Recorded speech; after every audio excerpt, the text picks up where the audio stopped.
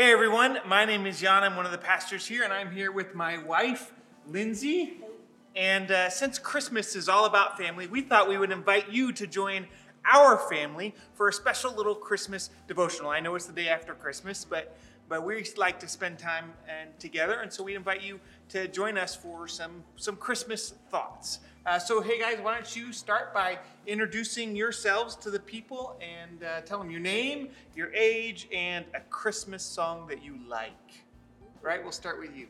Hi, I'm Abby. I'm 17, and my favorite Christmas song, or one I like, is Hark the Herald Angels Sing, or Mary Did You Know?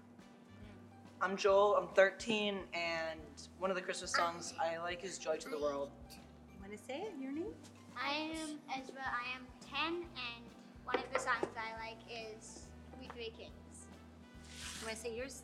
Say, what's your name? I'm Silas. And how old are you? 2. 2. What song do you like? I like Demo. Drummer Boy. Yes, little Drummer Boy. That's your favorite. I'm Luke, I am 15, and I really like Do You Hear What I Hear? I'm Salem, I'm 7. I like 12 Days of Christmas. That's a good one. That's a great one. So what do we celebrate at Christmas? Birth of Jesus and how he came and that he was the greatest gift of all. Yeah. And that he, instead of you giving him gifts, he's giving us gifts. Yeah. Because he is the greatest gift in the world. Yeah, he is. But this is an example, but for this year, it would be 2021 years ago, a child was born that was the beginning of a lifespan that would do miracles and then come back to life to give us a bit more. Yeah, so we celebrate not just his birth, but his whole life, and that he died for us and came back to life. Now, does everybody that you know celebrate that at Christmas? No. Just Little Christmas that way? No. No, people celebrate sometimes Christmas just as a way to give gifts and to decorate and to be together with family. So Christmas is really unique because there's some people like us who really celebrate Christmas as the birth of Jesus and because of who Jesus is, and there's other people who like to celebrate for others, and some people don't celebrate Christmas at all, or some people are even hostile to Christmus, and so it's just there's different things. And you guys know that the way I grew up, I didn't celebrate the birth of Jesus. I just got presents and was excited for it. Is Silas okay? He's okay. He's okay. I got him. And so there's lots of different people who celebrate or don't celebrate different ways or don't celebrate Christmas at all. So it creates tension where some people say, hey, you shouldn't even say Merry Christmas. You should only say Happy Holidays. And should you sing O Holy Night, or should you only sing Rudolph the Red-Nosed Reindeer? And people have different opinions about that. And so how do we, as people of faith, respond to people who don't care about Jesus, or especially at Christmas, or don't think you should have Jesus as a part of Christmas? How do we respond to them? Well, and maybe some of you watching, maybe that's kind of where you're coming from. You know, you're used to the idea of holidays and family, and the Jesus part you could kind of take or leave. Well, first of all, welcome, and we're so glad that you're watching this and taking the time to celebrate with us. But we want to let you know that this is part of a journey. And so we would encourage you, if you're interested, to go back on our church's webpage, mountainparks.org. There are sermon series all this month that talk about different Christmas songs and what we can learn about Jesus and Christmas through those songs. And why we make such a big deal Right. out of it. Absolutely. So we encourage you to check those out. And if that's not you, then it's probably someone you know. There's probably a family member or a coworker or a neighbor or someone you know who just doesn't get Christmas the way that we do. And so how do we respond to them? Well, to answer that, we're going to look at some verses in Luke chapter 2, which picks up from where we sort of talked about last week as a church and the story of the shepherds. And Joel, why don't you, before we read, why don't you just recap for us what's happened up to this point? So the shepherds were out tending their flocks in the field, when angels appeared and, or a angel appeared actually. And so he told them, so they were really afraid. And then the angel told them that they shouldn't be afraid, that he brings them great news of great joy. And he told them that there is a Savior to be born, Right. that will be found lying, wrapped in cloths, lying in a manger. And then a whole chorus of angels appeared and started singing about it. Right. And so then, yeah. And what did the shepherds do next? Then they ran into town and found Jesus. Found it just the way the angel told them it would be, right? Good. Well, before we read the next passages, Salem, would you pray for us as we study God's Word? Yep. Let's pray. Lord, thank you for everybody in the world. And I pray that everybody in the world would have enough food, water, air to breathe, places to stay in, enough money, and a good job, and Jesus in their heart, that you reach out and touch them, and that your Jesus juice would spread throughout them, and that they would drink the water of you and eat the bread of you. And Lord, I pray, amen. Amen. Thank you, Sam. Luke, would you pick up in Luke 2:16 and go to verse 20? They hurried to the village and found Mary and Joseph, and there was the baby lying in the manger. After seeing him, the shepherds told everyone what had happened and what the angel had said to them about this child.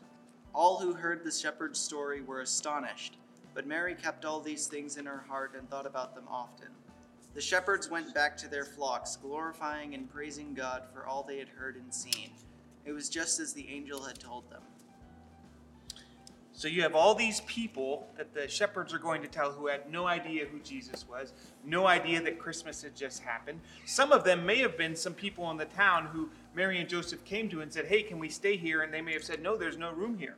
Some of them may have seen Mary and Joseph as a nuisance or as a problem.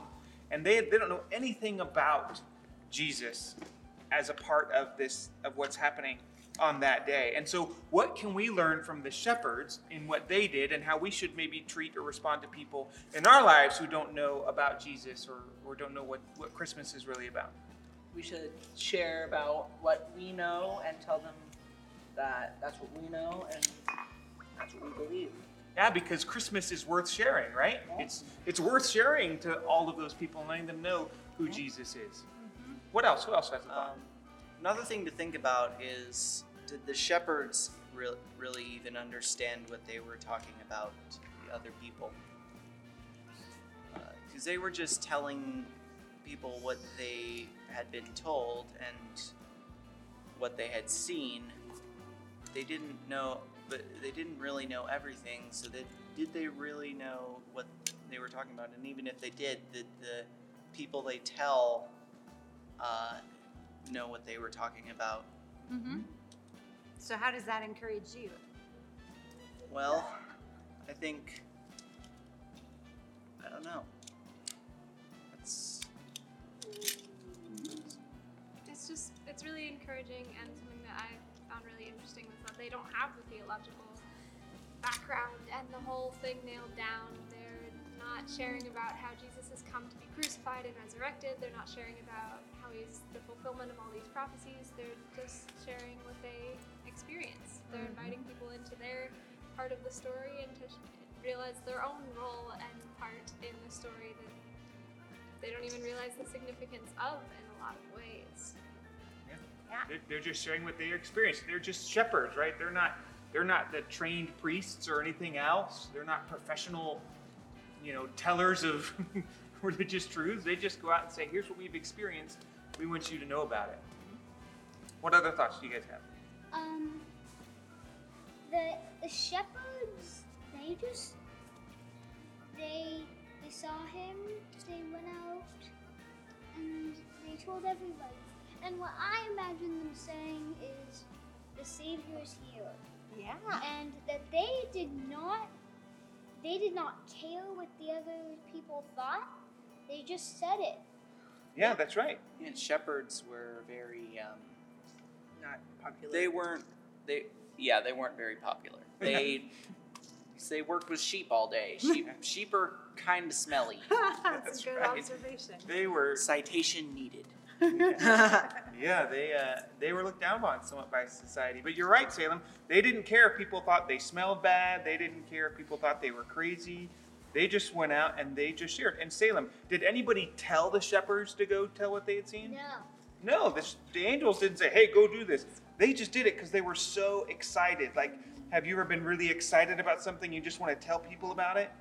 Yeah, and like if you had a great meal or you saw a great movie or something, you don't worry about what people are going to say. You just go and share. Okay, so Ezra, so we've been talking about what the shepherds did and how they responded. So what can we do that might sort of imitate what they did? Well, we can tell other people about what we think the meaning of Christmas is. And, for example, like you could talk to your neighbor about and wonder if they believe the same thing you do. Yeah. And you have to think about the question of, before you do it, you have to think, would you be fine would you be willing to not care if they said, we don't really believe that? Right? Are you willing to tell them even if they say we disagree with you? Yeah. Yeah, that's a good wonderful point. thing. That's a good point. And they stayed focused on God. They were, like Salem said, they were just so overwhelmed by what they'd experienced. And like Luke was saying, they weren't used to being invited places. How cool is it that God chose to invite the people who didn't feel invited? And they were so overwhelmed by that they wanted to share it with everyone. But like you said, they kept it focused on God, on what they'd experienced. It says at the end, the shepherds went away rejoicing, right? Regardless of what people's response were. Although it does say the people, everyone who heard them talk, they were amazed.